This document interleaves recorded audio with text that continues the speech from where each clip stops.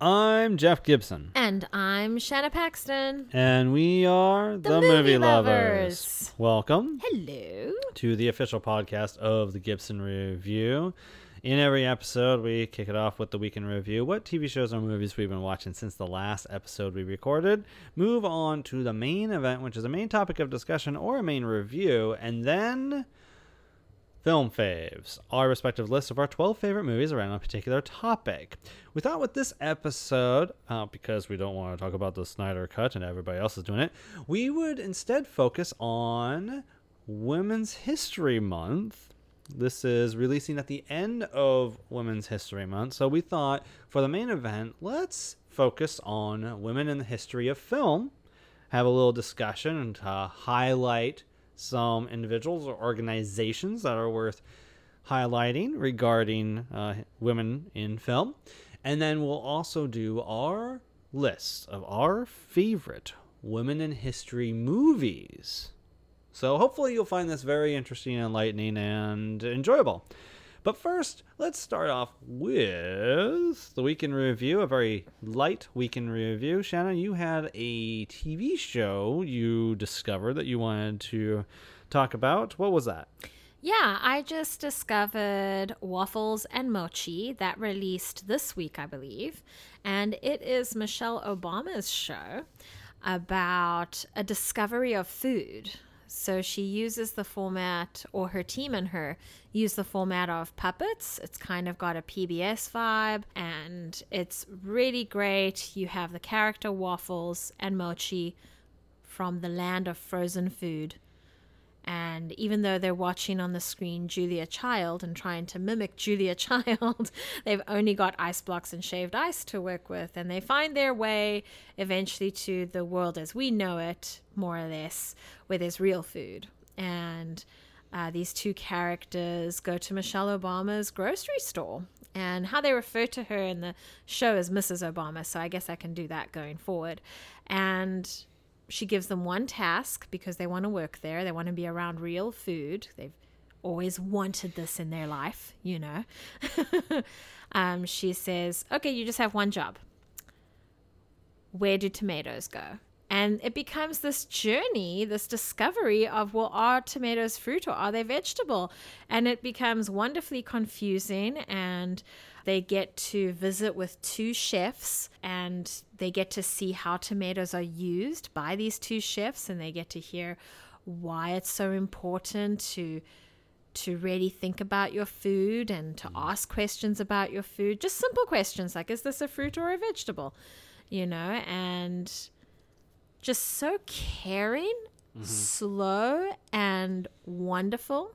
By the end of the episode, I won't spoil it for anyone because it's really amusing, but I will say it's this delightful conclusion about tomatoes. And my toddler that I look after started the week on Monday. I hate tomatoes. And I said, you know, tomatoes are in ketchup. And he looked at me and said, I like ketchup, I hate tomatoes. And I said the same thing about pizza, and he said the same thing back to me. And by the end of this episode, he wanted to eat tomatoes. So I think it's a very effective show. It looks beautiful. It has a great set design. Everything is very sort of glowy. I want to make Mochi and Waffles. You know, they're such great puppets. They're not the only puppets. There's a couple other puppets. You know, I'm sure we'll get more characters as we go around, but it's a very magical, fun, amusing show that's great for adults too. Yeah. So a couple questions. One, it's a puppet show, not an animated show. Think Sesame Street, where you've got humans. And no, it's not animated. Although I think there is an animated sequence. They kind of play, you know, with the medium. So you've got your real live action happening, and you've got the two main characters are puppets. Okay. So. And then. Oh, and it's available on Netflix. Oh, excellent! I know for sure. I was going to get there. Very good.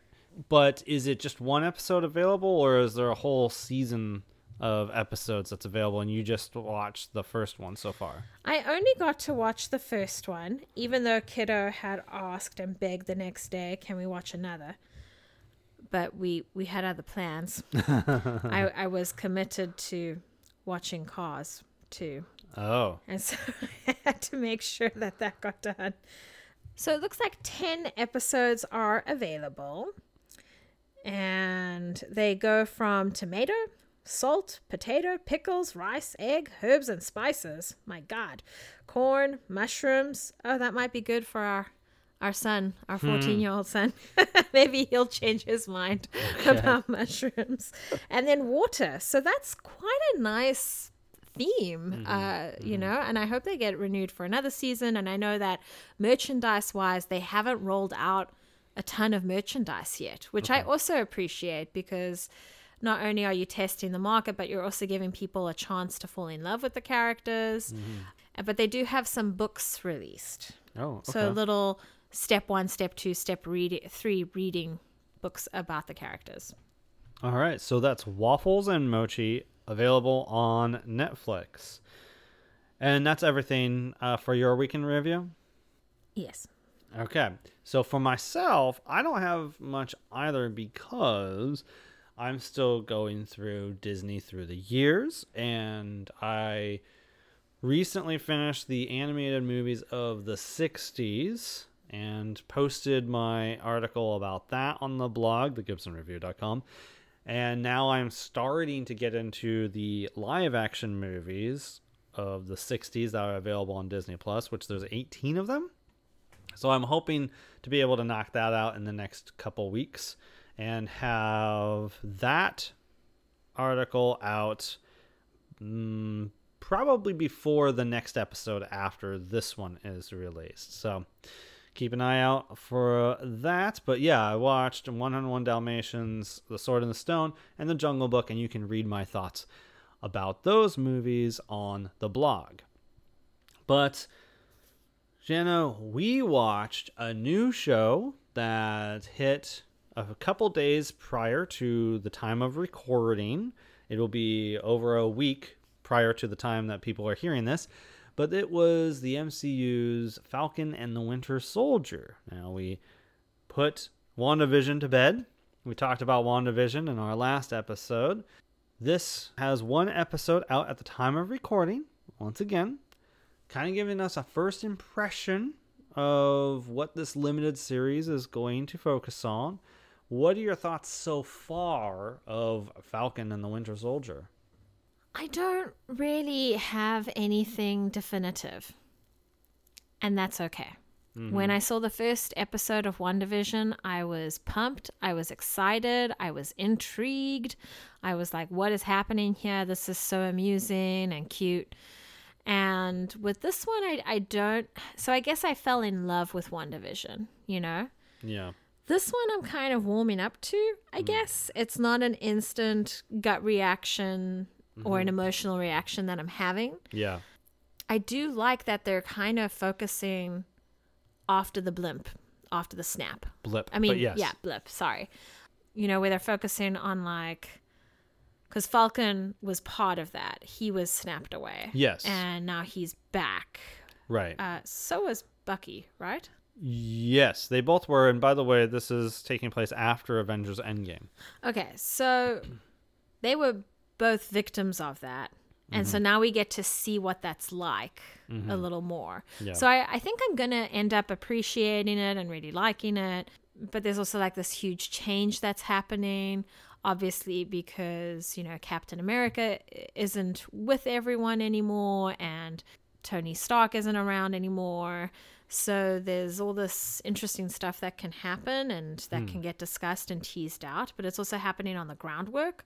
Like Falcon and his sister are kind of having this bickering match about whether or not they're going to keep their family's trawler.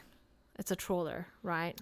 Yeah, I think people here would refer to it as like a fishing business. Yes. And, you know, boats are expensive to maintain. They're difficult to maintain, but, you A know. lot of overhead. Yeah. And so they're kind of battling with that. And it's interesting because for 5 years, she's been battling to keep up with all of that, Right. including the financing of it. Yeah. And then he comes in. Sam. Yeah. Sam comes in and he's, well, let's just try. He's obviously going through all the motions that she has already been through. Right. And that I find very interesting. Yeah. Yeah. So I am with you in the sense that I think it's too early at this point to have an opinion on the show largely. I feel like WandaVision had a concept, right? And it had this concept that was immediately executed, and you're kind of like, whoa, what's going on? This is kind of fun. This is really interesting. This is really different. But what's really going on underneath the surface of this concept? This feels like it's really laying the groundwork of moving on into the next phase, moving on post Endgame. What's going to happen from here in a lot of sense? And so it seems like it's using Falcon and Bucky Barnes as the anchor of that sense of, okay, moving on from here, where do we go from here? And also kind of grappling with, kind of dealing with stuff from the past. Does Falcon feel worthy of taking on the mantle of Captain America? Is Winter Soldier put his past really behind him or not?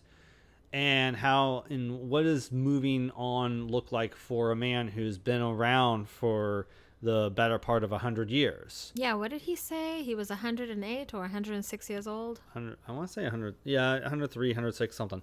But anyway, yeah, so I think that's the direction that we're going here. But as far as like a greater overall self-contained plot, I don't know yet what we got going on.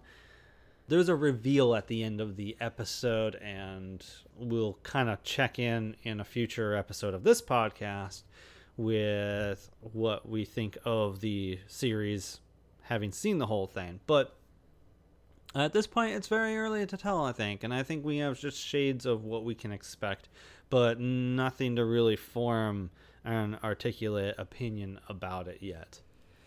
Yeah, I guess what I can say is that going from Endgame to WandaVision made sense to me.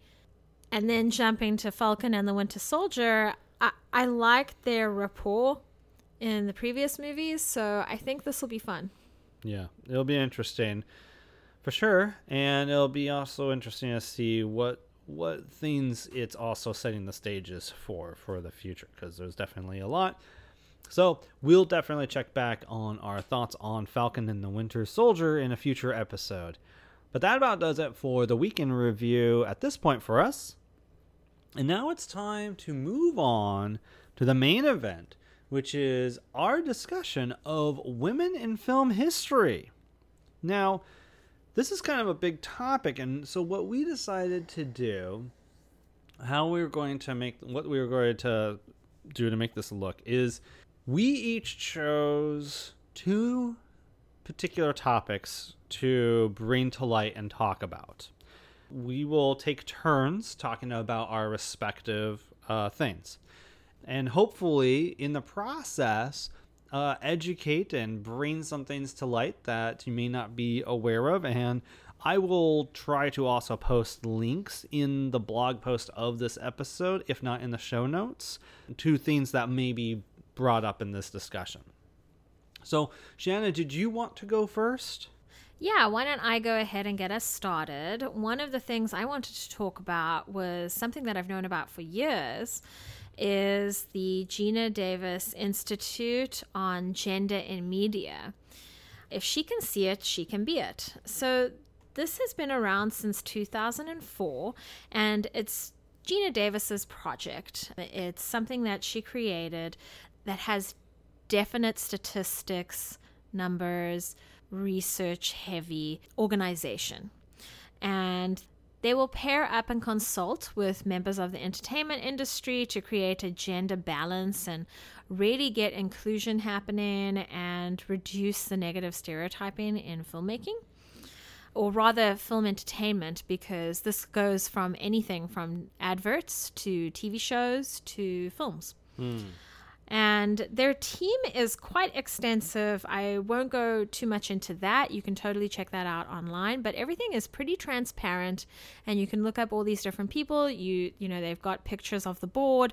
It's like any I don't know if they're a non-profit, but it's like any like organization.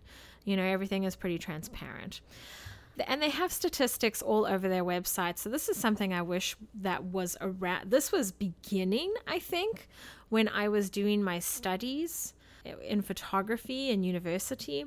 And if I think about how they were just scratching the surface back then and where they are right now, it's really impressive. They talk about how engaged kids are, how much more engaged teenagers are in media, and you know, the effects of representation or the lack of as they age. And they also talk heavily about the sexualization of women in the media, because obviously that is something that has existed since the beginning, you know, objectifying women. And they kind of are able to, because of so much of their research, they're able to very academically link eating disorders, low self-esteem, and depression in girls with the media examples and research that they've done. So it's really just super extensive. What sort of accomplishments has the organization made in its work? It's hard for me to say because their website is so rich and dense that it takes me a while to sift through all their information. You can become a member and then you get exposed to any of their Zoom talks or conferences or anything. This is a very big machine. Okay. And so you can become a member, and I might do that as a birthday gift to myself, you know, in May, because I've always wanted to. But something that they talk about, because they are the institute that people go to for gender media, they're able to work with network studios and production companies, guilds and agencies, and influence how women are being portrayed in those things. And so, they mention on their website that they've influenced significant gender portrayal in leading content such as Inside Out, The Little Prince, Monsters University, and shows like Doc McStuffins. And I don't know if you have at all been exposed to that show, Love. I'm pretty sure you haven't. No. But it's pretty sweet, and it's about a girl that's essentially a vet for her stuffies. Huh. So, you know, kind of showing women in STEM from a young age. Okay. Now, if you explore their website a little further, you're going to find a lot of sections. You'll find their about, you'll see their research, their events, their membership, how to get involved, the media, there's toolkits, there's everything and anything you could think of. There's even a Facebook guide for businesses celebrating women's history, culture, and community for the month. And that is something that I would not expect to see on a website like this, but that just shows how helpful they're being to women in the industry. If you go to their education section, you're going to see it broken up into 3 sections. There's something for parents, there's something for the industry, there's even something for teachers. So really getting connected and helping people.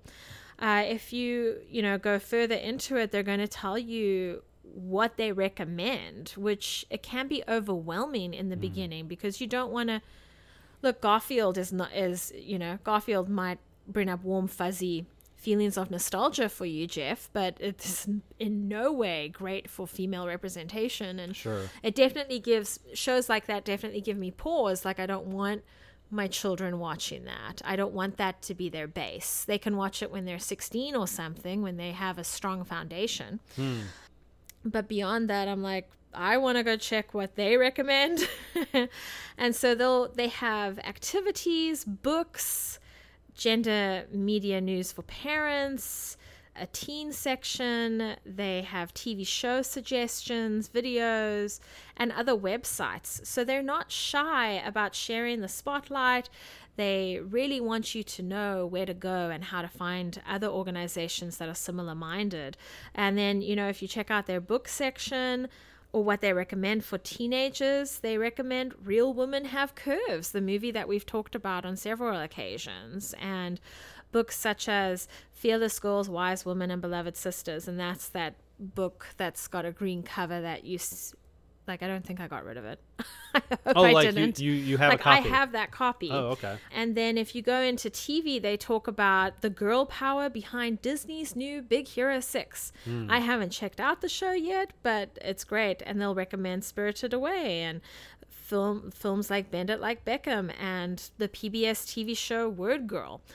And it's just really, it's so full of what the right direction is to go. So if you were ever confused or overwhelmed or unsure of what the pathway needs to look like for you and your family with regards to how we want our children to see gender in media, this is where you go. You go to the Gina Davis Institute, and that is going to be the clearest pathway for you because of what they've got in there. One of the articles they have is Disney's Zootopia, a feminist film completely by accident? You know, so really interesting stuff. It's not just lists upon lists. They're really taking an academic, I think they use the word collegial approach to things, which in my opinion, going through a degree, going through a thesis, like that's what I want. Like I want this to be a tangible thing. That's what I've learned. And so I highly recommend you go check out this website, follow them on Facebook, Instagram, just so that it's in your periphery, so that if, you know, you have the niece come over or the nephew come over or the cousins come over and you need to switch on a show for them, PBS is always a win. But, you know, if you want something more, going through this and being conscious about what you're having them consume is the way to go. This is a great resource. I'm very impressed with what Gina Davis has created and her team as well. Okay, so that's one thing. It's called the Gina Davis Institute on Gender and Media. Can you talk just briefly about Gina Davis and what inspired her to create this? And maybe some people not even at this point familiar with Gina Davis, since it's been 20 years or so since she was huge. So I'm sure everyone's familiar with that advert that was going around a while ago on Facebook where, somebody had made a video of their child going through books on a bookshelf of like, okay, well, how many of those have female characters as the main character? Okay, how many of them are Black or Chinese or whatever? And how many of them basically qualify as the book version of F-rated female character, you know? Okay. So it turns out that Gina Davis was watching television with her young daughter, and that really made her look a little more at how is gender being represented in those shows. And of course, when you're watching shows with your kid, you become abundantly aware of what the show is doing right and what the show is doing wrong. As you know, like we become highly critical when it's our own kid. Yeah. And she started doing some research at the type of entertainment, and she found that 3 times more men than women appear in children's television shows and films. And that kind of spurred upon this institution. Okay. This institute, I'm sorry. And you know, she's this Academy Award winner. She's had really interesting roles. I think one of the last things I remember her being in was Commander-in-Chief. And I think that lasted maybe a season and a half. It got canceled. I think it was around...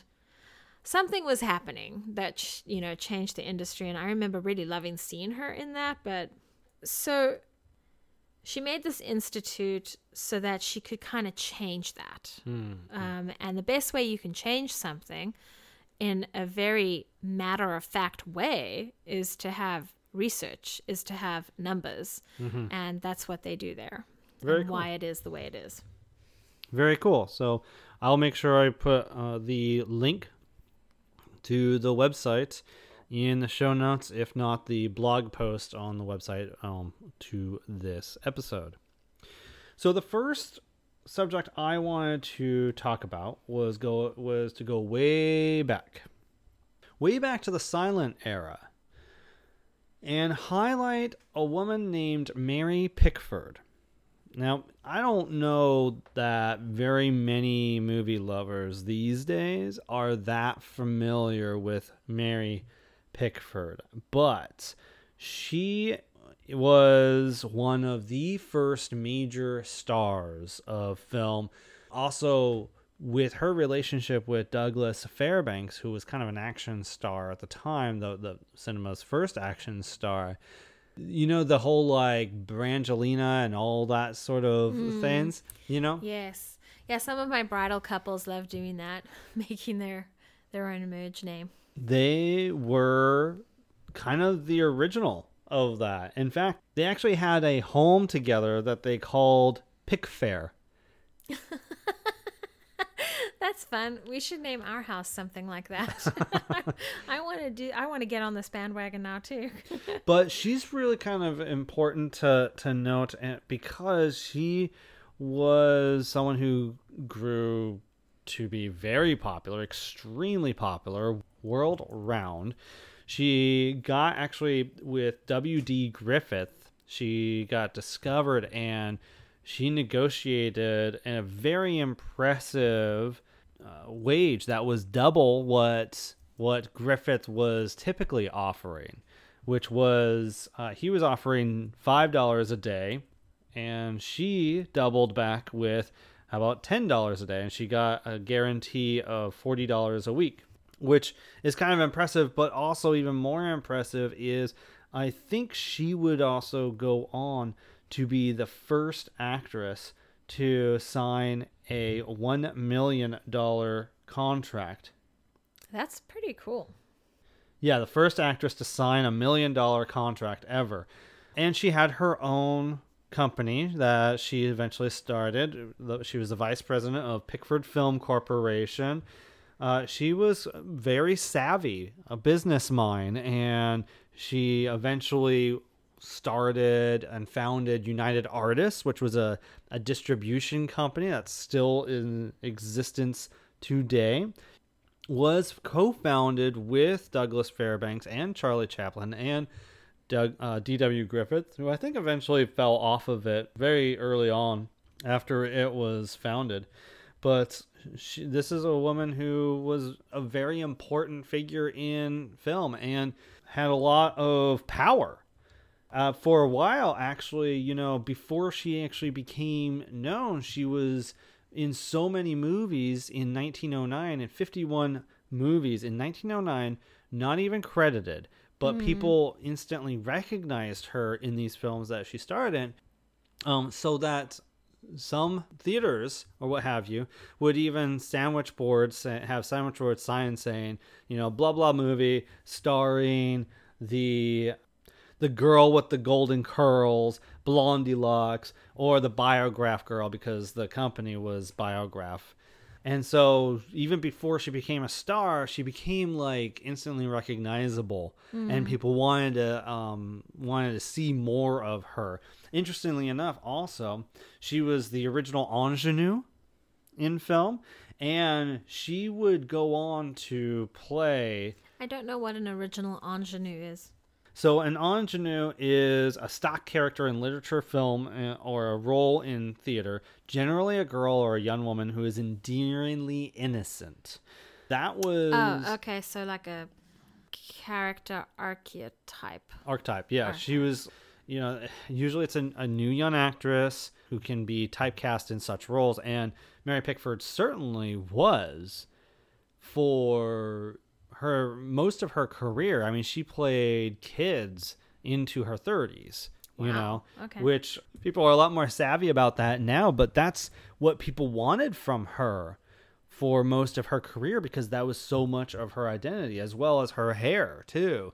You know, Billie Eilish just posted a picture of her changing her hair from green to blonde, and the internet, like, for a day went nuts. Well, translate that back to the silent era. Yeah. When Mary Pickford appeared in a movie without her blonde locks, like, people... Must have been very shocking for people. Yeah, people went nuts, right? So Mary Pickford was kind of an originator in a lot of different ways, and she also had creative control of a lot of her movies, creative input. So she's really someone who I think more modern audiences should go back and check out. Such movies that's notable of hers is Poor Little Rich Girl, Daddy Longlegs, Pollyanna, Sparrows I have seen. Tess of the Storm Country is another movie I have seen of hers. That's one of her earlier notable films that she starred in. Tess of the Storm Country actually is credited as really kind of taking her career and skyrocketing it, by the way. And it's a good movie. It's been a long time since I've seen it, but you know, these silent films are worth seeking out and kind of help celebrating this woman. She did have a hard time, though, translating into the talkie era, and it didn't go well. She did not last long in the talkie era, unfortunately. But as I understand it, she went on in her career to produce instead of star in films. So yeah, Mary Pickford, someone that I think is worth highlighting and spotlighting, and worth kind of revisiting, revitalizing, and remembering. So I highly recommend it. A good question would be, can you find any Mary Pickford films to stream right now?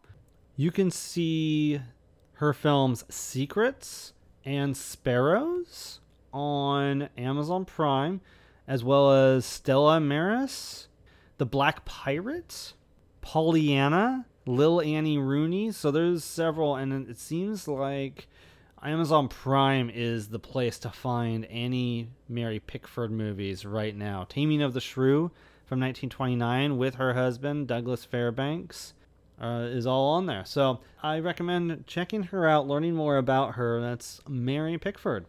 Shanna, you had a book you wanted to highlight for further reading, as did I. But why don't you share a little bit about your book and its author? So it's really funny. When we were planning this episode, you went to our room, to our bookshelf of feminist things and movie things, and you grabbed this book and you said, yeah, you could use this. And it's the book that you got me for either my birthday or Christmas. I can't even remember, that I just haven't had a chance to read because, as some people might know, when you have a concussion or two, it's very difficult to get back to reading. It's not an easy thing to do. It's like a learning how to walk again for your brain kind of situation. So you grabbed The Female Gaze, Essential Movies Made by Women by Alicia Malone.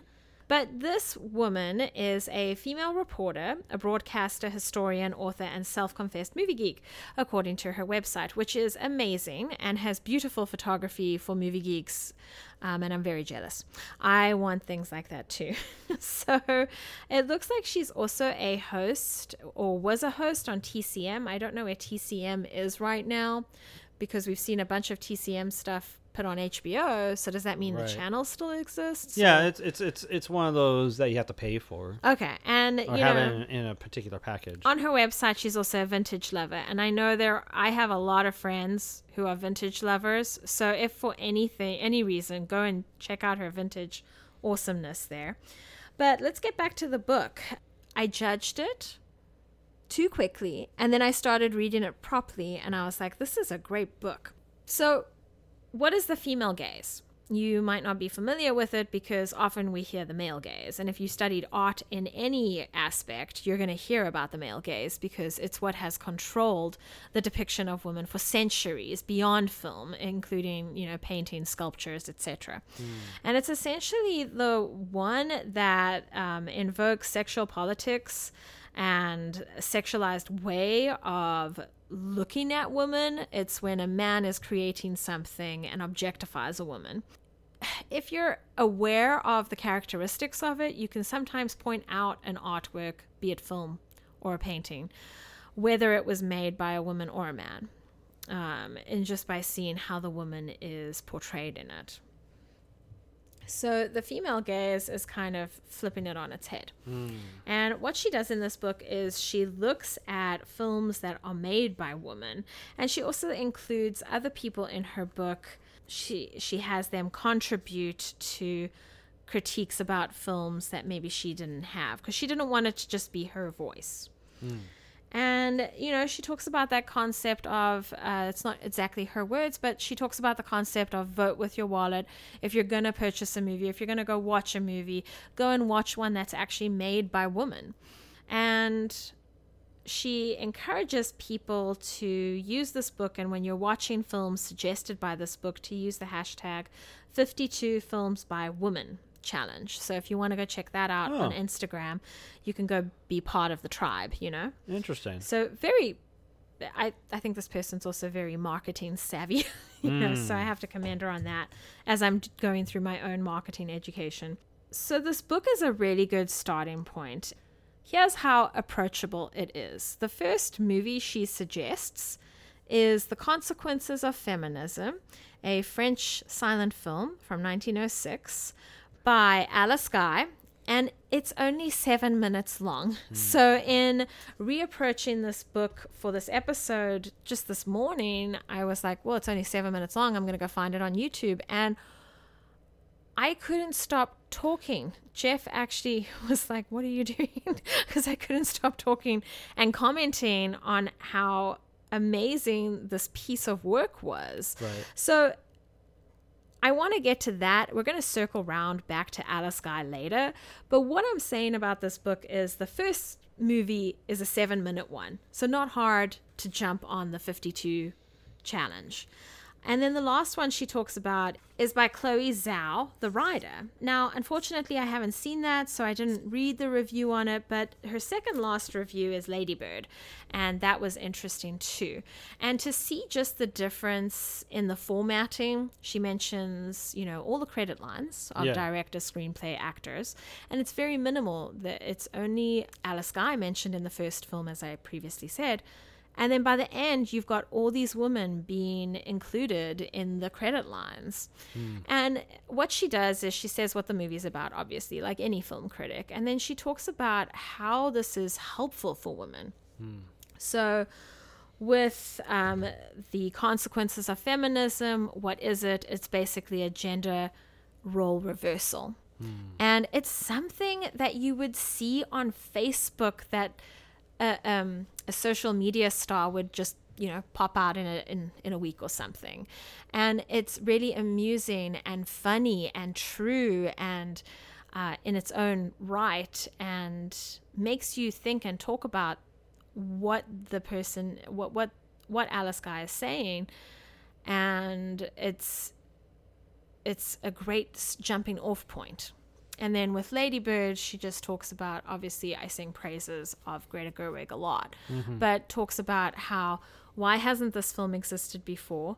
Among all the John Hughes teenage films and films about, guys coming of age, why hasn't there been a female coming of age? And here's what one looks like, and here's the voices we get to hear. I'm kind of curious, like, Diary of a Teenage Girl existed before Lady Bird. I know Welcome to the Dollhouse is directed by a man, but that existed before Lady Bird, and I wonder if it even speaks to like movies like Diary of a Teenage Girl, which is also created by a woman, which, that's one thing that made Lady Bird distinct. But like, what can you tell us about the book and why you recommend it? So here's what I can say about the book, because I've only just started diving into it.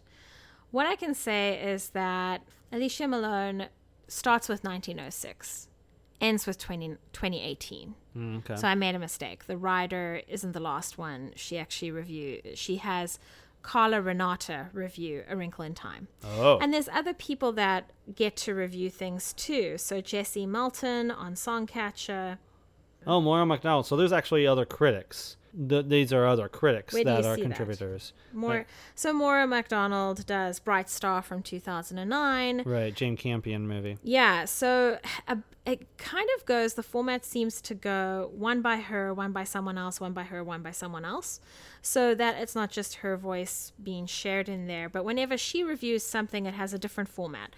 It has quotes in it from other people, such as US Today. So something like Real Women Have Curves. She'll give credit to all the people, she'll quote the director, she'll quote the actresses, and it's all going towards, well, how is this helping female depiction? Oh. So that's really great. And she'll talk about highlights of the film. Then she'll say, how is this helping? What are the facts about the film? And that can range in helpfulness to just like, oh, well, Lady Bird was 320 pages long. Okay, cool. I can't really relate to that because my movie knowledge is only so much, but it's great. And then something like Bend It Like Beckham, it looks like she reviews it. So she'll have quotes from Gorinda Chadha, Keira Knightley, Roger Ebert quote thrown in there. And then in the Fast Facts, she'll talk about what these actresses and what the director had worked on previously.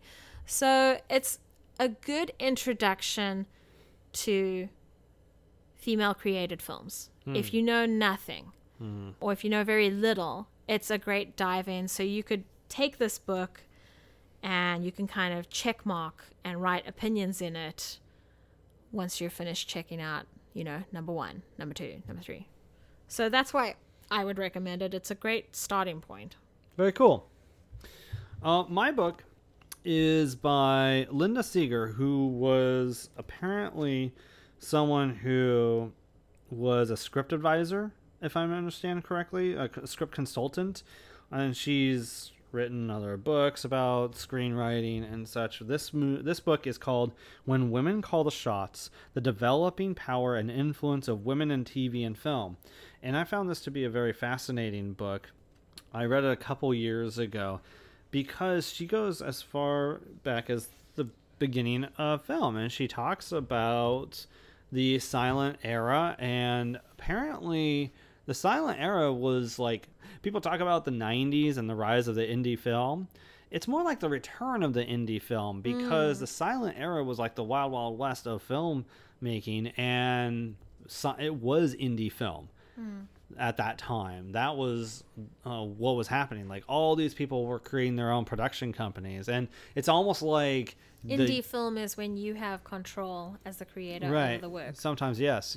And it was almost like the YouTube of the day, because everybody, or I should say every state, had production companies and films being shot and stuff. So people think, oh, like, it's just the film industry was just in California and New York, and that actually wasn't the case until later on, about the 20s or so, with the rise of the studio system.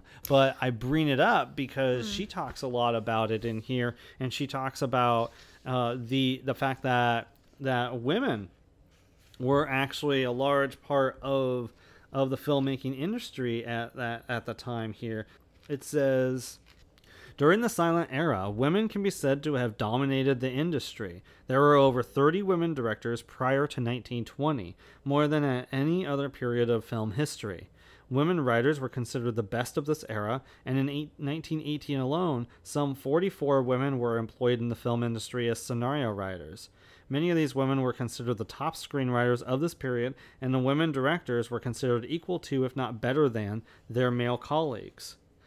And that's kind of cool, and it goes into detail talking about the first filmmaker to make a narrative film was a woman, and she was also the first female filmmaker. It talks about Lois Weber, who was the first American-born female director, and what her career was. It talks about all these different women who were major filmmakers at the time, as well as going on. That's just the first section of the book. It goes on to talk about women who became studio heads, and how in the 80s, starting in the 80s basically, and in the 90s, there were so many women who were head of studios, major studios in Hollywood. That is definitely something that I would not expect.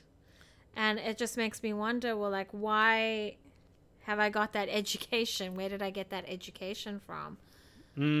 Yes, it's actually really cool, and there is actually a section here of photos of many of the women talked about in the book. There's 200 interviews apparently that were conducted for the making of this book.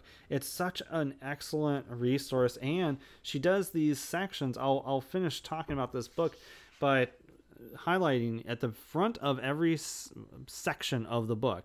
She does this timeline that kind of like outlines major contributions that occurred. Like 1915, director Julia Crawford Ivers is the first female general manager of a Hollywood studio, that studio being Bosworth Incorporated.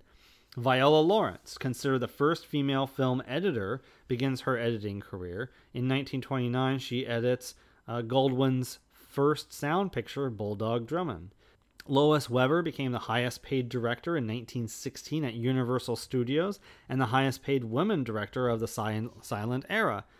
The list goes on and on. Dorothy Arzner is the first female member of the Directors Guild of America in 1936. So I highly recommend When Women Call the Shots, The Developing Power and Influence of Women in TV and Film by Linda Seeger. It's apparently still in print.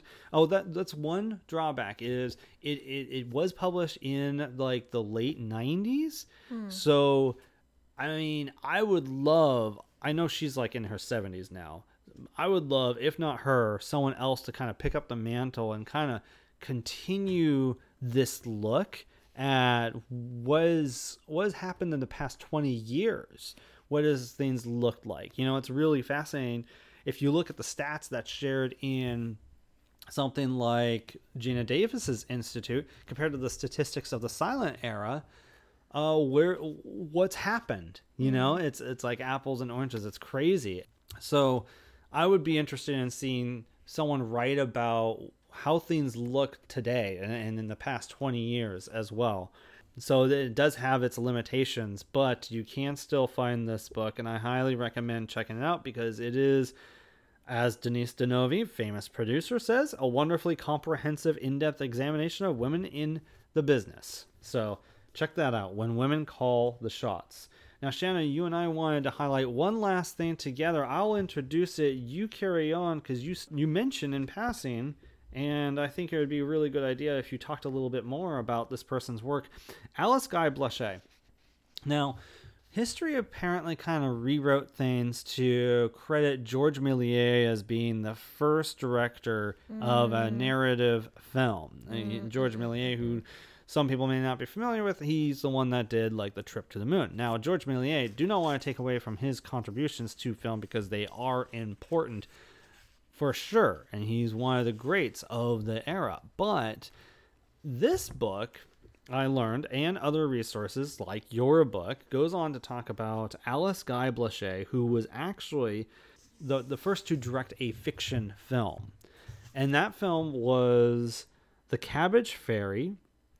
In 1896, she was a French woman, and so it actually has a French name that I won't try pronouncing because that's probably for the best for everyone. Yeah, I think so.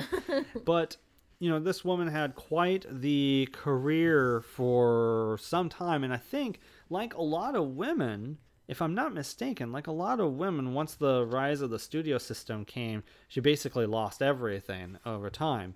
She is one of the first directors. She is the first female director. And she made quite the contributions, and she became one of the most notable women of the time in film. Like special effects. Here's one thing. Special effects. Guy created special effects for her film The Life of Christ, including one that showed Jesus rising from the tomb. She had car chases, collisions, explosions, did those in the early 1900s. She made movie spectacles 17 years before DeMille began his first biblical epics.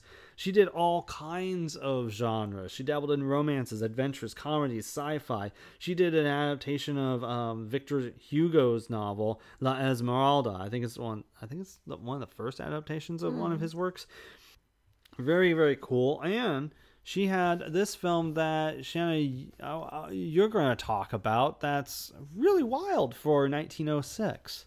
Well, I also had quotes about how people felt about her through Alicia Malone's book, The Female Gaze.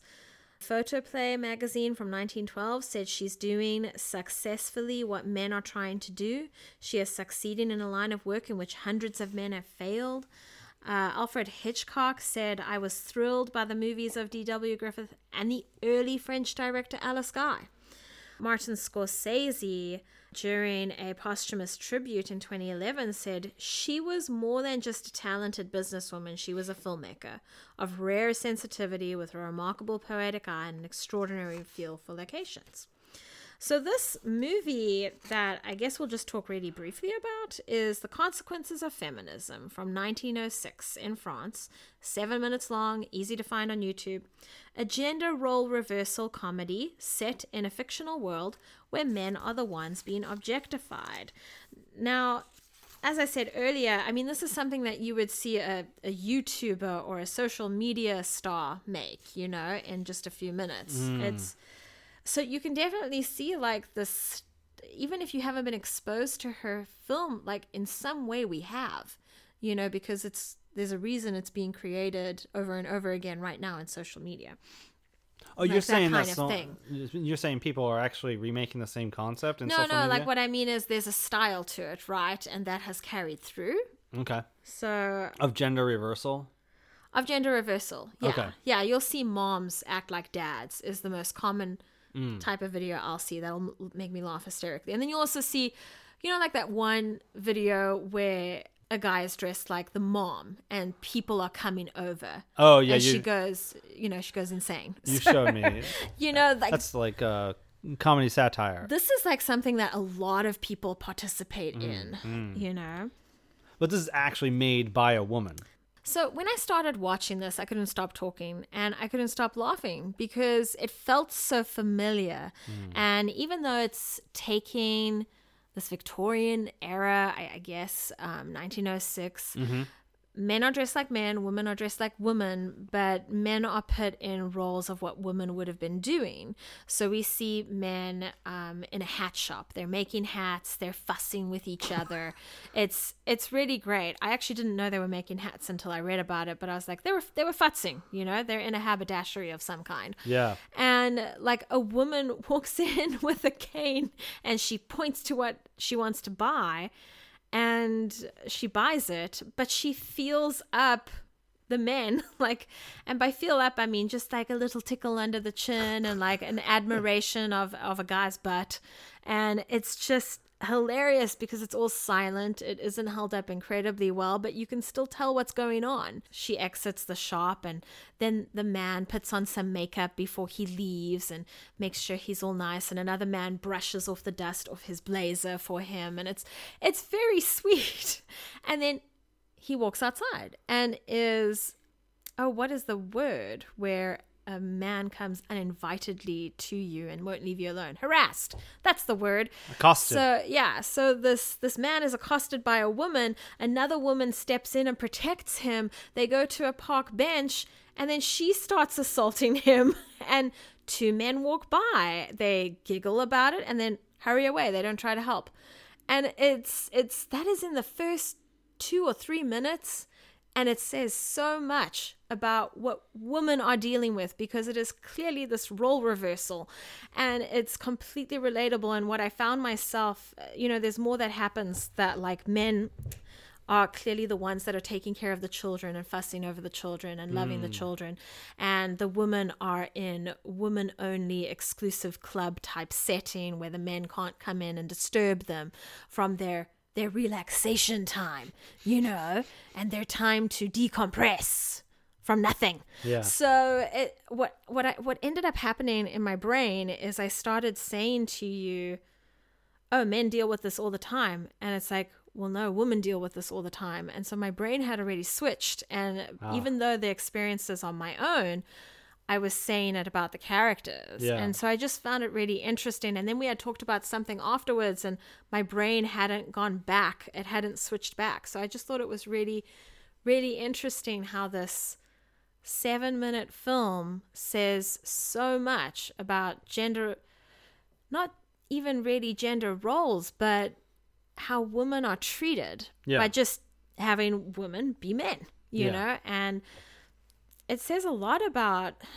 you know, harassment and abuse too, because the one man is having his face sucked off, and you know, even though he didn't want that in a park bench, you know, and how there's complacentness and you know, people not standing up for what's right, and all of that. So it says a lot, and it's 1906, which just is, my brain is just like, you know, I can't even verbalize it because I'm just like, this was made in 1906. Like, you know, it's just really fascinating. And when I saw that Alice Guy had made 1,000 films, I was like, well, can we see some of them? Because I know what happened during that time. There wasn't an archival system. There wasn't a preservation system. You know, it just, even though that's when we needed it, right? Because it's film.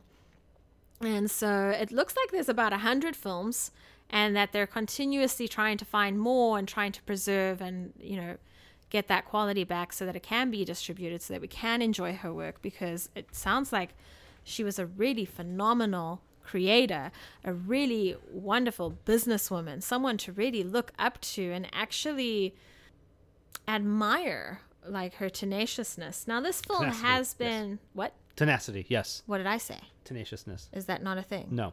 Okay. And it looks like this film got remade by her like 10 years later, right? 6 years. I think it was 2012. Oh, 1912. Yes, please come back and make films. Yeah. Channel through someone. I don't care. It's like, you can tell I'm really passionate about this, and I'm really fired up about this. And that's just the first film that's mentioned in the female gaze. By Alicia Malone. So we'll have to see what the rest does to me and how much I don't stop talking. Yes, but that's Alice Guy Blaché, and definitely a major contributor to film and women in film that is worth looking into. To wrap up here, I'm just going to mention a couple other things. The Wrap.com did a really good breakdown list of women first, and I think one that's really important to highlight is Sherry Lansing was the very first woman to lead a major Hollywood studio. That was 20th Century Fox, and she's gone on to be heads of other things too. But check out the Wrap, and it's surprising how many firsts are still like kind of recent, you know, that are happening, that have come about. You feel like, oh, that should have happened years before. And then so there is a Wikipedia article, Women in Film. It's a little bit cursory, but it does go through a lot of really helpful and interesting things that I think is a pretty good introductory resource too for people to check out, from everything from pay and representation to organizations and feminist film theory.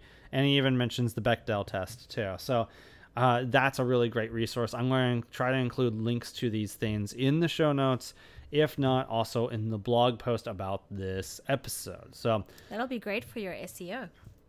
Okay. Share with us your thoughts of women in film history and your thoughts about what we've brought up. Feel free to email us at thegibsonreview@gmail.com. Now it's definitely time for us to move on to talk about films about women in history and celebrate them with Film Faves. Film Faves is, if you're not familiar, a segment that's inspired by a feature on the Gibson Review, wherein we count down our 12 favorite movies around a particular topic. The idea is to kind of highlight our taste in movies, but also hopefully expose you to things you've never heard of or seen before. And to that end, we try to let you know if any of them are available on streaming platforms, streaming subscription services such as Netflix, Apple Plus, Amazon Prime, Hulu, HBO Max, and Disney Plus. Now, Shanna, I can't even count how many movies we started with. It was somewhere around 50 plus. Well, there were 2 pages worth, so. Yeah, for our list here. And what's surprising is, okay, so for me, I don't know how you went about making your list. Maybe you can share in a second. For me, I had to boil it down to not just the movies I've seen, but which ones seem to be about women that like had the biggest impact in some way, in order for me to kind of narrow this down to 12 favorite movies and then kind of favorites from those. But I was surprised that not many, even though this is Women's History Month, not many of them are actually available on a streaming service. How did you attack this and go about making your list? And And did you find that many were available for people to stream too? As far as streaming goes, it's very sparse. It's very disappointing because I know for Black History Month, there were a lot of Black films available. And I just find it very odd that that's not happening here. Maybe it's just poor foresight. I don't know. Well, going about making the list, I know you had said, significant women that contributed to society and history. But the thing is, sometimes it's not as simple as that. I find that, we have stories about Jane Goodall. We have stories about Greta Thunberg. We have stories about Hedy Lamarr. And most of the time that takes place as a documentary, and that's it. It seems like to me that a lot of documentaries about female musicians, that seems to be a winner for people, because that's what there's so much of. Oh yeah. And it just makes me wonder why we don't have a Marie Curie film. Maybe there is. Valid. Totally valid. Maybe there is in France, and we're not exposed to it because we're English speaking. And then often it's a lot of British stuff, a lot of royalty, a lot about the queens of England, which is great. I want to know about the queens of England that have existed and what they've done. But at the same time, I'm like, okay, we have one movie about Harriet Tubman. Could we have more? We have one movie about Tonya Harding, and that's great. And a film about Erin Brockovich. I mean, Erin Brockovich showed us that, we're ready for more films about women that are leaders, that are tenacious, that are single moms. So coming back to, I know you wanted us to do things about women who contributed to society, but that was just my way of Okay. crafting the list. Oh, well, I thought that's what you wanted. So I crafted it that way. To But your- I included stories that spoke to me and spoke about female experiences that we might not think about that need representation too. To your point about Marie Curie, by the way, there is actually a biopic that came out 2 years ago, directed by Marjane Satrapi of Persepolis, Anna Taylor-Joy, isn't it? Wait, called Radioactive, which stars Rosamund Pike as Marie Curie.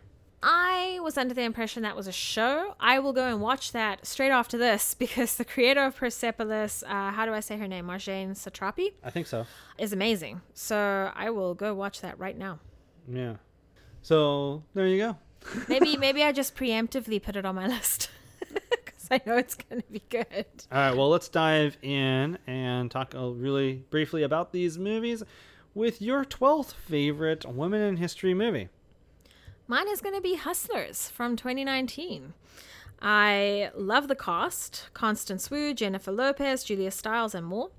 I know we talked about this being about woman who is mainstream adored, basically, but I think that hearing from women from all walks of life, from all industries, including sex work, is as important as the discovery of radium. So I want to hear their stories. I want to hear their highs, their lows, because sex work is so often depicted as this poor little old me character in the film industry. And there are women who do want to do sex work and want to change it with laws so that it's more empowering for them. I came across someone in LA at a conference who was just starting conversations with random people. Very brave woman. And I think that this film just shows that, we're all a little naive about industries that we don't talk about. And I'd like to be less naive. And I think that Hustlers at least opens my mind up to that. And also, it's based on a true story. The true story is that there are these women that get men, they go through a series of things in life and they eventually get this plan to make men very drunk and take advantage of their credit cards. And who's going to believe men that went to a strip club and had too much of a good time? So it's kind of interesting. Maybe it's a little bit like...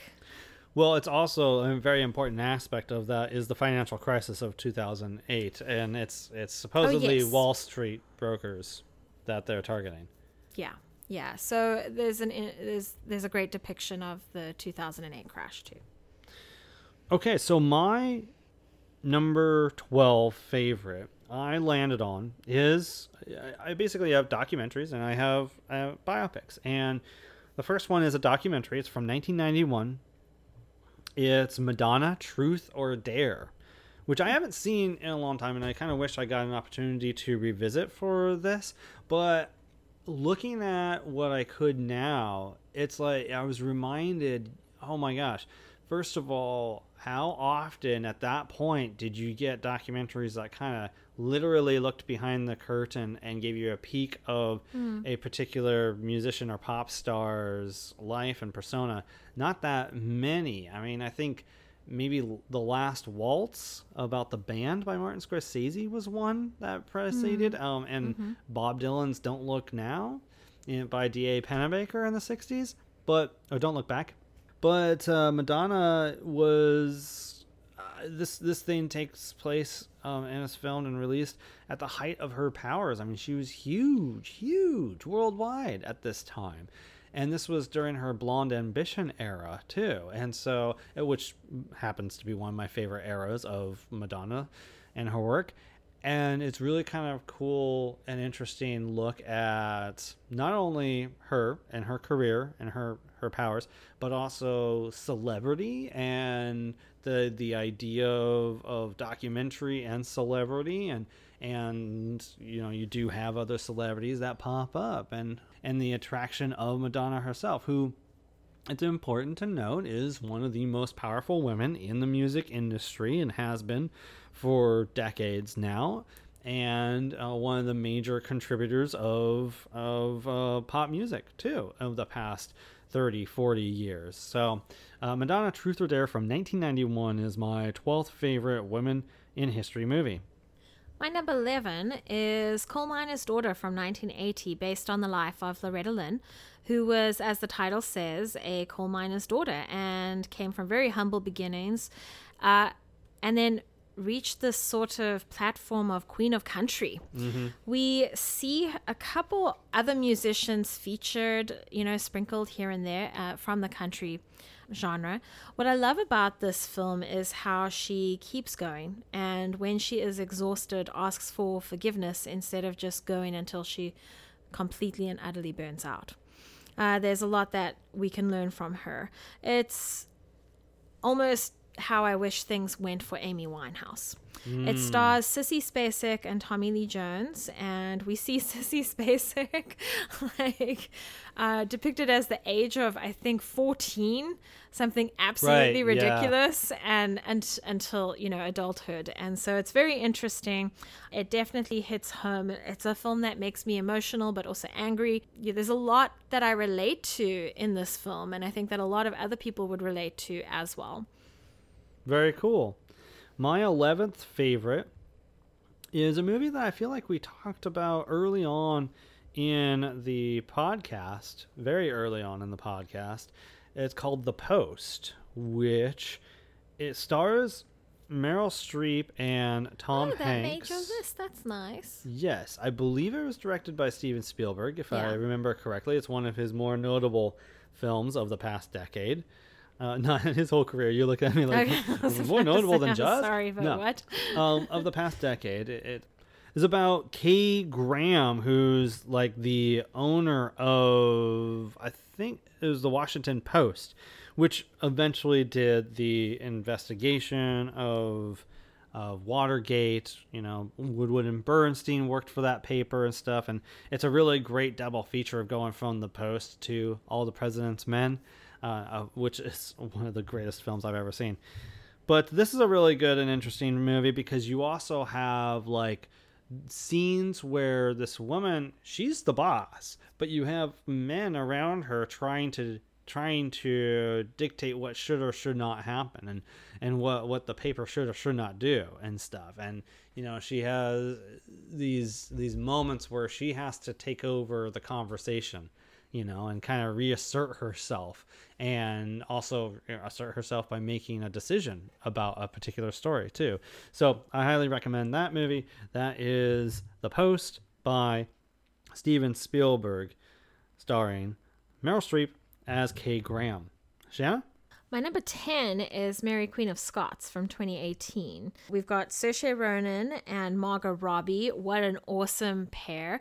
This is a fairly complicated story for me to kind of talk about because royal things, they're a mess. Okay, that's all I can say about that. It's the truth. We all know it. Like, unless you grew up regurgitating information about it from the age of 7, it's not easy to follow. But basically, Mary was Queen of France at 16, and then husband died at 18, and she went back to Scotland because that's where her rightful throne was. Basically, we have a fight for the throne. Who's the rightful heir to the throne? So a mini Game of Thrones thing, but with women.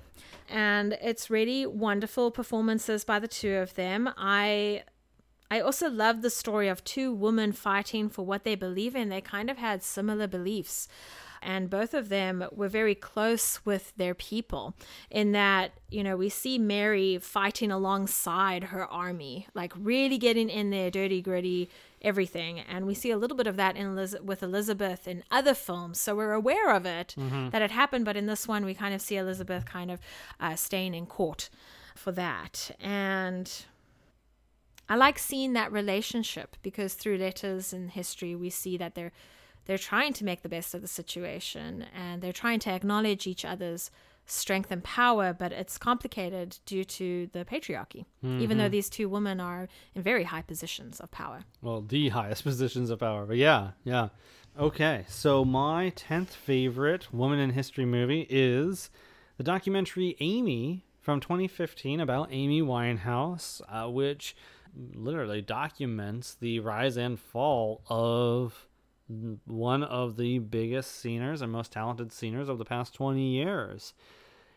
I've always been kind of blown away by this film because it makes so clear how incredibly talented this person was, and also how other men manipulated her life and led to her demise. And it's really something and very powerful. And again, it's worth noting because Amy Winehouse is she only released like 2 albums, I think, and yet she became one of the biggest names in music for a period of time, and most sought after. And unfortunately, she couldn't be left alone enough to just do her work, and continue to contribute to the medium. But we have this documentary that documents that and helps remember her, and I highly recommend it. It's one of the best documentaries I've seen in the past 20 years, if not the past 10 years. That's Amy from 2015. Okay, my number 9 is Harriet from 2019, starring Cynthia Erivo. And this is the film about Harriet Tubman. We see the story of how she escaped slavery and through fighting for her own freedom was able to free many other slaves, hundreds even. That's what most of the movie focuses on, is this woman that was brave and smart enough to go back and save others, and how she fought against. They were abolitionists at the time, and you had this community. They show us this community that was being formed, and the Underground Railway that was happening, and so this structure that was trying to dismantle slavery, but also get slaves out. And we see her coming up and knocking heads against them, and she knows her purpose. She knows she's supposed to help others, and it's just interesting seeing all the different things that affected that. She was a nurse in the Union, but she was also a scout and spy. So she was this really talented humanist. We also see her save 700 slaves in one mission, and that mission is the Combahee Ferry raid in South Carolina. So really spectacular woman, had a great impact on society, and I thought it was a great movie. All right. My 9th favorite woman in history movie is about Ruth Bader Ginsburg, who passed not that long ago. I'm a big fan of On the Basis of Sex, the Mimi Leder film starring Felicity Jones. about basically the early career of Ruth Bader Ginsburg. Love Felicity Jones, but I went with the documentary RBG from 2018 for this list, which is available on Hulu. By the way, is Harriet available to stream somewhere? Oh, I'm very sorry. It is on HBO. Very good. So RBG is available on Hulu, and I think that it's been there for a couple years now, because I think that's how we saw it when it first came out.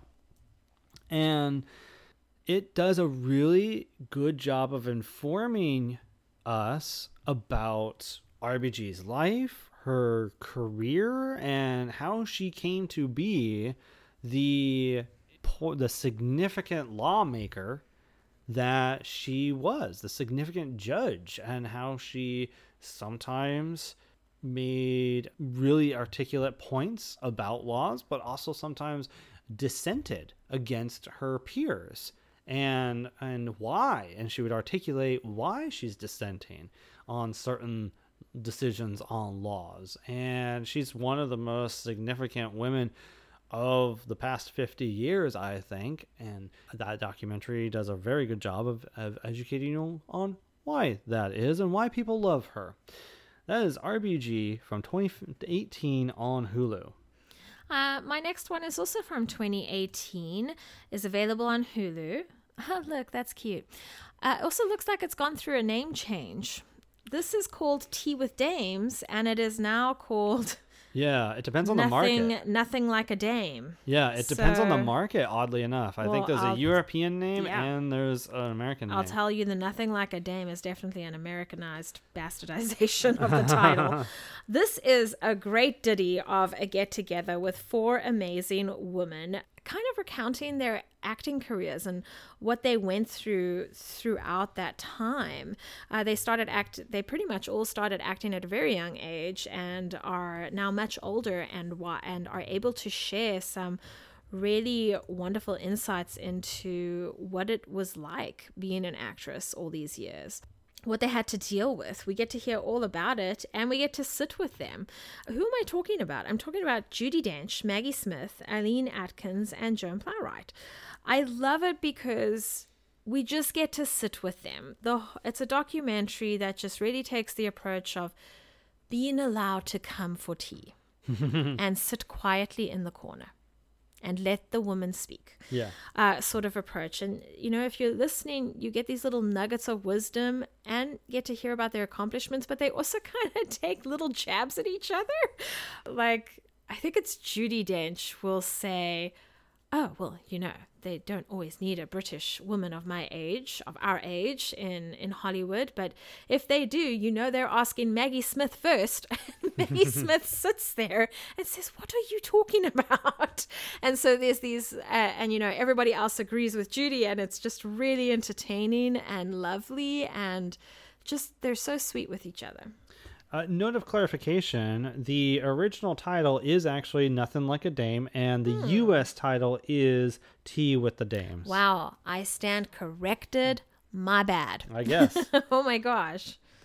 So my next favorite women in history movie is another music documentary. Oddly enough, it's coming out to be every other movie on my list. This one is from 2013. It is Punk Scener. That's my number 7. Oh, very cool.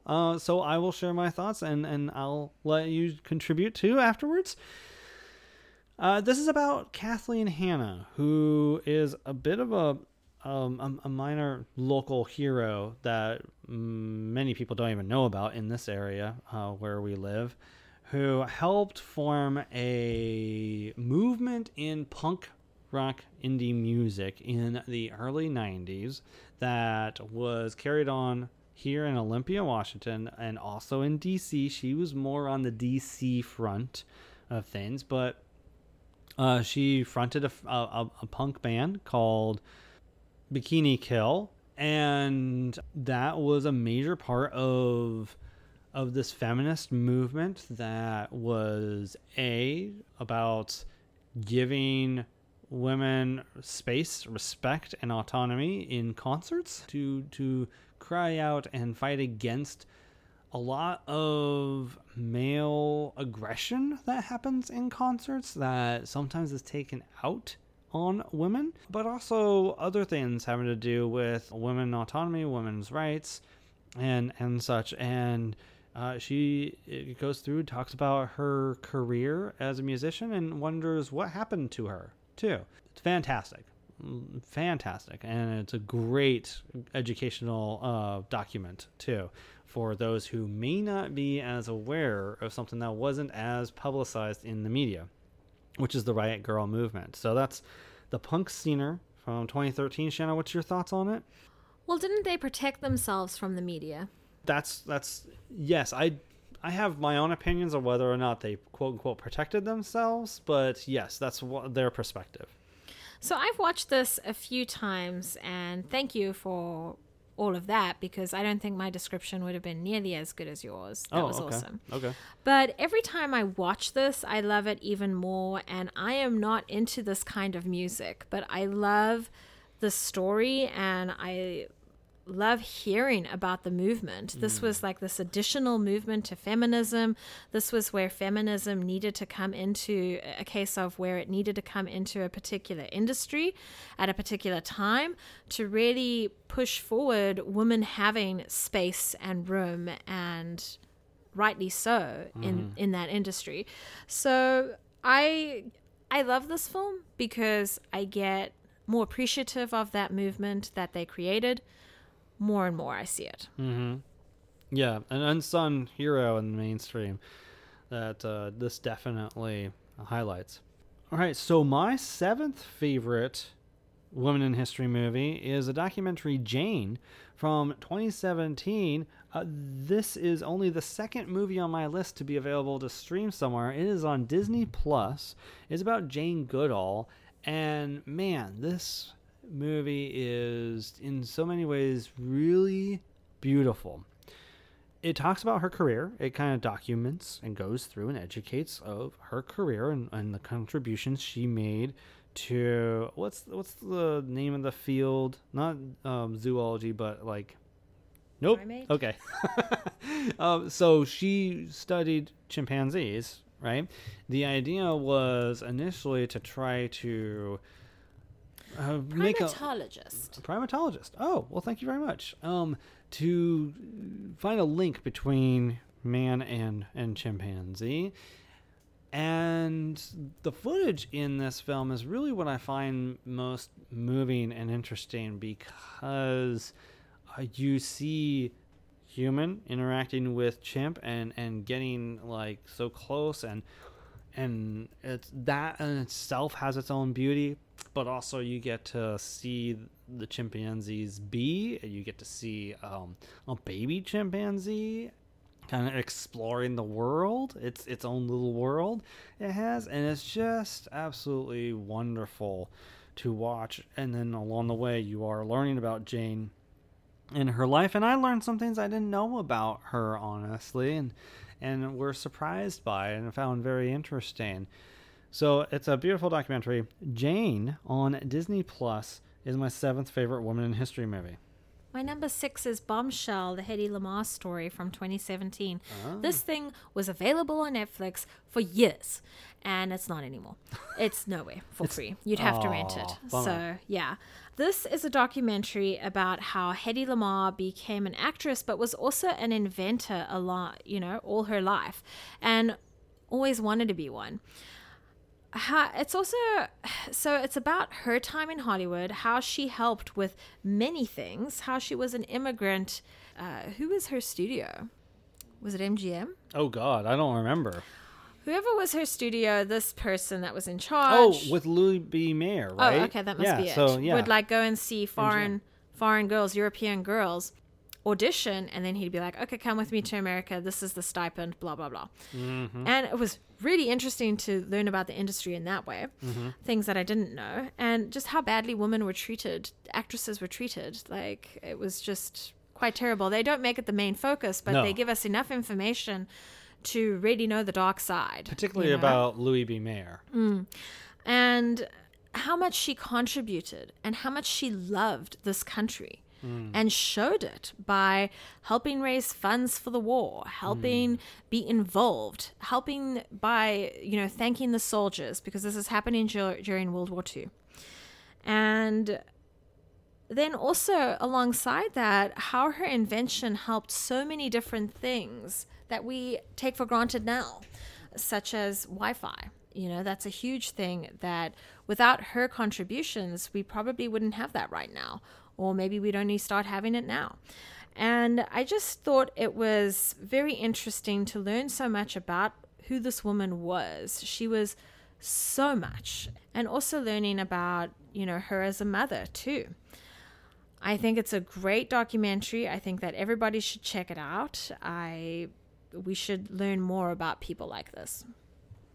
Yeah, the big thing about her is she was more than just an actress. She had an incredible STEM mind. She was very, very intelligent and would invent things all the time. So that's a great recommendation. My sixth favorite, hitting the halfway mark here, is I, Tonya from 2017 on Hulu, about Tonya Harding, starring Margot Robbie, a movie that we've talked about a few times before. We might have even reviewed it in the early days of the Movie Lovers, if I'm not mistaken. A movie that we've always been proponents of. I think is easily one of Margot Robbie's top 3 performances so far in a career that, this was only 4 years after her breakout role in Wolf of Wall Street.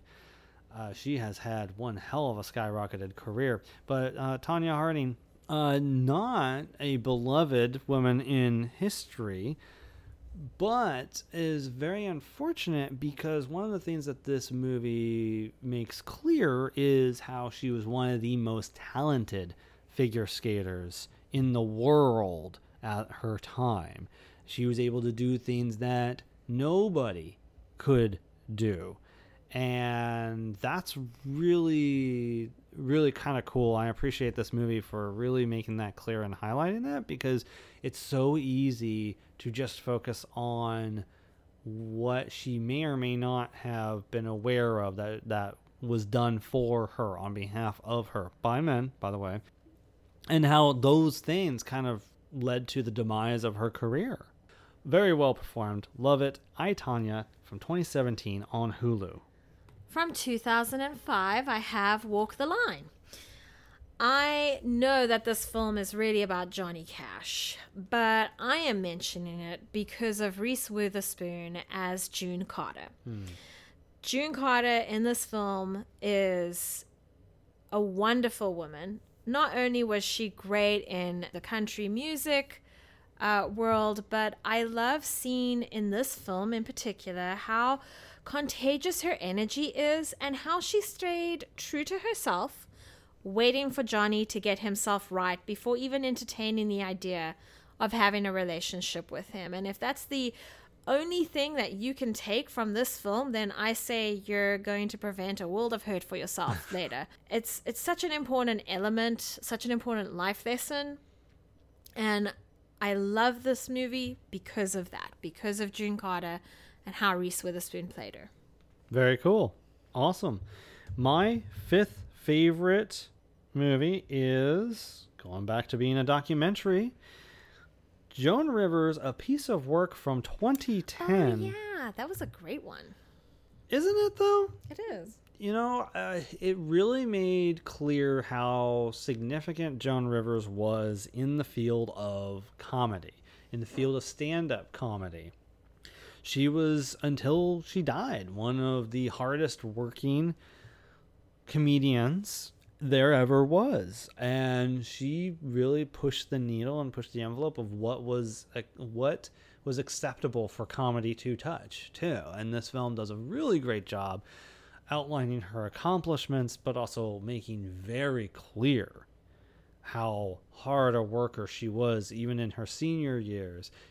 I was not a huge Joan Rivers fan, but as I've talked about in past episodes in Movie Lovers, I love and have an affinity for documentaries about comedy, about comedians and the process. And this movie definitely, I think it was one of the first ones that I saw that helped me realize that, because it really turned my opinion around on Joan Rivers completely. And she became famous for so many other things, but this movie really helped highlight her accomplishments in as a celebrity and as in the film and in the field of comedy. So that's Joan Rivers, A Piece of Work from 2010. My number 4 is Shut Up and Sing from 2006. This might seem like a film about the Dixie Chicks, and although that's who we're following, this is really about a particular thing that band member Natalie Maines did.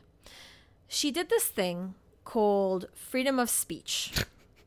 Yeah. Where she spoke out against George Bush's decision in 2003 and all the chaos that came from that. This is basically a preemptive look at the whole concept that's crazy right now called cancel culture. Yeah. You know, we're following through the whole process of that, and we get to see her just straight up say, this is bullshit, like freedom of speech. I'm allowed to say these things. I'm not the only one that thinks this. But also we're seeing her bandmates be there with her and persevere with her. And Stand by her side, yeah. Yeah, and it's so in a way, we're learning about cancel culture. We're learning about freedom of speech and the backlash that freedom of speech can have in this country in particular. And we're also learning about being there for each other. And now they have an album called Gaslight. So Gaslighter, yeah. Gaslighter. So let's go ahead and really look at what's happening here. And look, I'm not a Dixie Chicks fan. Again, this is a music documentary about a music genre I'm not into, but I love the film, and I feel like that film and they as a group really do contribute to society in getting us to talk about these things. Awesome. My 4th favorite women in history movie is, I think, the one movie that is banned from your future lists when we did. Oh, well, that's so nice of you to include it on your own. I'll try not to hijack your time. Very good. I'll give context. We did our 12 favorite movies of all time and decided behind the scenes that those movies should forever not be included on any Film Faves segments because they will always be obviously the most favorite, if not one of the 2 most favorite movies of any topic. Wild was included in Shanna's 12 favorite movies of all time. Shanna doesn't get to talk about that movie anymore. But I do, because it wasn't in mine. I didn't know about this agreement that Jeff came up for us. Well, it's something that I was like, hey, you know what would be a good idea? And we talked about it, and you, like, stomped your feet. But anyway, about this movie, it's about Cheryl Strayed, who, by just doing a thing to help heal herself and help grow as a person and move on in her life, she became this touchstone for so many people as a person of an inspiring figure.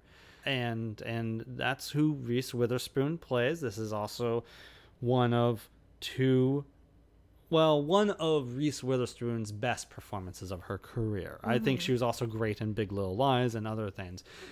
I have a lot of respect for Reese in this film because of Reese. It's a very great film. And that's Wild from 2014 as my 4th favorite women in history movie. It is so hard for me to keep my mouth closed about that. Well, go ahead and contribute, respond. Like no, I can't even. I can't even. Okay, I have been silenced. Okay. Oh, that's not. Well, that's something that we haven't talked about. We watched that interview. Okay, coming back. Oh, the Meghan Markle thing? Yeah. Okay, so coming back. And Harry. It's Meghan Markle, Harry, Oprah. Yeah. Okay, so coming back to the task at hand. Number 3 for me is Erin Brockovich from 2000. How could this not be on my list? I think it's basically on every F-rated, female-led, female everything kind biopic thing. I think it's on all of them. Julia Roberts is playing Erin Brockovich, who is, at this time is a single mother who becomes a legal assistant and pretty much brings down a California power company that polluted the city's water supply, basically all by herself. She is tenacious as fuck and doesn't give up and is inspiring. And just, if you have ever had a friend that's a lawyer, it doesn't matter what kind of lawyer they are. They are a very particular breed of people. They know how to say things just so. They know the difference between right and wrong and are able to articulate as such. But there's something really special about Erin Brockovich. She brings a ton of fire and a ton of empathy into this. And it's just such a strong performance, such this aspiring woman. I want to be, I want to be able to articulate things like her. And it's just really wonderful. And she's still true to herself too. Like the person she's assisting is says to her one day, well, I think you need to go shopping for different clothes. And she's like, really? What's wrong with my clothes? It's like, yeah. I am going to wear what I'm going to wear, So I love her for that too, especially. Very cool. My third favorite Women in History movie is one of your favorites, Walk the Line. 2005. I was going to make the same point. I know this is a Johnny Cash movie. It's like 51% Johnny Cash movie, 49% June Carter Cash movie, really. Yeah. And while I think Witherspoon's performance in Wild is better, this is the other film that I think is one of her best performances in her whole career, in her whole film career. She is wonderful as June Carter Cash. Not only is she charming, adorable, and delightful, but she's also there's something that's very real about her in those private scenes when she's trying to rebuff Johnny Cash's advances and stuff, and she's trying to be a mom or all these other things, going through scandals and failed relationships. June Carter Cash is a legend in country and Western music, and her family are legendary in country Western music. She's, I think, the one who's been the most successful from the Carter girls, and only overshadowed remotely by Johnny Cash out of everyone related. So that's the thing. It's like two bright lights yeah, in the same kind of art medium coming together. It's just fascinating. Yeah, she's great. So that's Walk the Line, my third favorite Women in History movie from 2005. Shanna, we're down to your final two. What is your second favorite Women in History movie? I'm looking at my top two, and I think I'm going to switch them around. I'm going to make my number 2 I, Tonya. Okay. As you said, on Hulu from 2017. Margot Robbie. How could I not have Margot Robbie on here? But also, I know you said something along the lines of like not the most celebrated hero. Yeah, like she's been villainized, right? Yeah.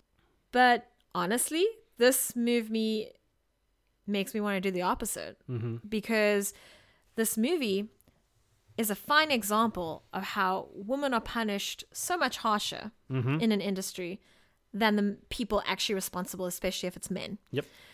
And okay, you're a star. You're going to get punished 3 times more than these 2 men over here. You're going to suffer the consequences for the rest of your life. Whereas these men over here, they'll maybe suffer for 10 years, maybe 12, maybe. And I just think that, yes, we get to see Tonya Harding from a very young age with this wonderfully raw talent and achieve something amazing that she wanted to achieve in her athleticism. But then we also get to see, how a woman treated. And this is a fantastic film. That is I, Tonya on Hulu. Excellent. My second favorite Women in History movie ended up being one of your favorite as well, Shanna. It's the irresistible Erin Brockovich from 2000. She is damn well irresistible, isn't she? Well, the film is overall. Yeah. Absolutely. Julia Roberts, of course, is a very big part of that. This is, I would probably go so far as to say, Julia Roberts' career best performance. I think you hit on a lot of what's great about it and what it's about, certainly. And I just want to add my kudos to the film. It's fun, it's funny, it's moving too, a very, very powerful drama at times, but it's just carried along, and it's like you got this spoonful of sugar that is Julia Roberts bouncing off of Albert Finney and anyone else who is going to hurt other people. So I love it. Erin Brockovich from 2000 is my second favorite women in history film. Shanna? It's like Mama Bear incarnate Sort in a of. legal way. Sort of, yeah. What is your favorite women in history movie now that you got your order sorted out? Yes. So my number one is Persepolis from 2017. Oh, no kidding. Yeah. Now No. that's one that should be on Criterion, hey. That so freaking should. I wonder if I'm sure it'll get there. Maybe. Please get there. This is based on the biographical by Marjane Satrapi as she grows up during the Iranian Revolution. The film is universal in its coming-of-age story of a young girl to woman. The style was something really particular, and it's because it was the artist's style. They decided to take that style from the graphic novel and just translate it into film form. And what a great idea, just really making this wonderful choice to further, I see it as honoring the artist. I know that the artist had a lot of control over the material, but at the same time, I'm like, thank you for doing it in such a way that is so infused with you. Mm-hmm. There is so much that happens in this film because we're seeing not only the story of a young girl to an adult woman, but we're seeing what's happening around her and how her life changes and how mistakes can happen if you're caught up with something like a revolution, and what you should do and what you shouldn't do, and what is the reality of your loved ones in a situation like this.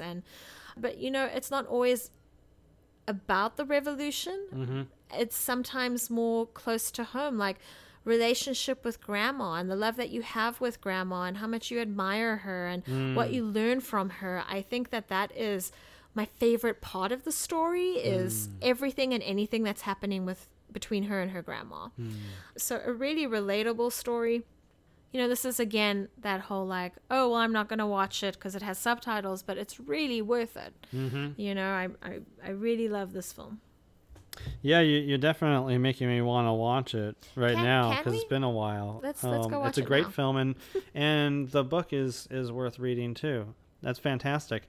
My favorite woman in history movie is yet another documentary, and it is Shut Up and Sing.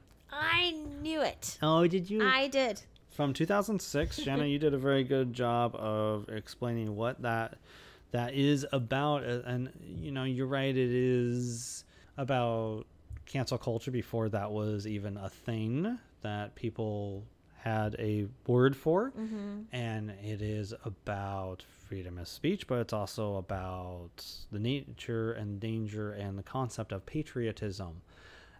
What is patriotic? Is it patriotic to speak out against something that you disagree with your leaders doing? Or is it patriotic to go along with what the leaders say we're going to do and silence those dissenters and silence their work and burn their work and stuff? And so it's really interesting to see what this band went through, but it opens up the conversation to it's really about these bigger ideas, right? And also looking at it through a post Time's Up lens, you are also noticing like, well, one member of this band made one comment at a concert, and the country an entire field of radio, by the way, just lost their mind. Would they have done the same thing if they were men? It's very interesting looking at it at that perspective. Male musicians in that particular genre. I saw someone articulate and include this as part of a bigger articulation to that point. I can't remember where that was, but I do think that's a valid perspective to have here. So yeah, Shut Up and Sing from 2006 is my favorite women in history movie. And by the way, like, country music never forgave them, and they eventually recently dropped Dixie from their band name Dixie Chicks, and now they're just called the Chicks because they're like, fine, it's been 20 years almost, we're moving on. And I am looking forward to hearing that album, Gaslighter. Yeah, and they seem like I wasn't sure how I felt about them as musicians, because we have discovered that I prefer scores over anything else. And when we started listening to Gaslighter, I realized that they're really quirky, fun musicians. They have a lot to say with a comedic style almost. Yeah. So those are our favorite women in history movies. What are your favorite women in history movies? Feel free to share with us at thegibsonreview@gmail.com. Shannon, before we talk about the next episode, since we have come to the end of this episode, why don't you share with people where they can find you online? You can find me on Instagram, Shanna_Paxton_photography, and on Flickchart, Spellbinding_A. Go to thegibsonreview.com to find past episodes, but also such features as the Disney Through the Years project I am undertaking, where you will find me going through the entire history of Disney movies, live action and animated, reviewing every movie that's available on Disney Plus and ranking them. You'll also find other articles and reviews on there. Go to facebook.com/thegibsonreview. Follow me there. Go to Instagram, thegibson99, to follow me. Oh, also another thing I did, Instagram's reminding me, I'm a part of a month-long event that's ending around the time that you are hearing this episode. Choose to Challenge Cinema, part of the whole Women History Month and International Women's Day, looking at women in the industry that have challenged expectations and norms, gender norms. I did an article about Elizabeth Taylor you'll find on thegibsonreview.com, but as far as the Instagram account, I do polls there. We recently did polls for your favorite 2008 movie that predictably ended up being The Dark Knight. And we also just are wrapping up, at the time of recording right now, your favorite dragon movie in honor of Raya and the Last Dragon, a movie we reviewed in the last episode. That is about to close at time of recording. It came down to Spirited Away and How to Train Your Dragon: The Hidden World. They are tied at the time of recording. Check the Instagram account to find out who actually won. Next time on The Movie Lovers, we will be doing a Titanic monster of a episode with our review of Godzilla vs. King Kong, and Film Phase will be focusing on our favorite versus movies. Movies with verses in the title, much like Godzilla vs. King Kong. So tune in there. That should be fun, quirky, and interesting. That will be available on Tuesday, April 13th. Until then, keep loving the movies. This is Jeff and Shanna saying bye-bye.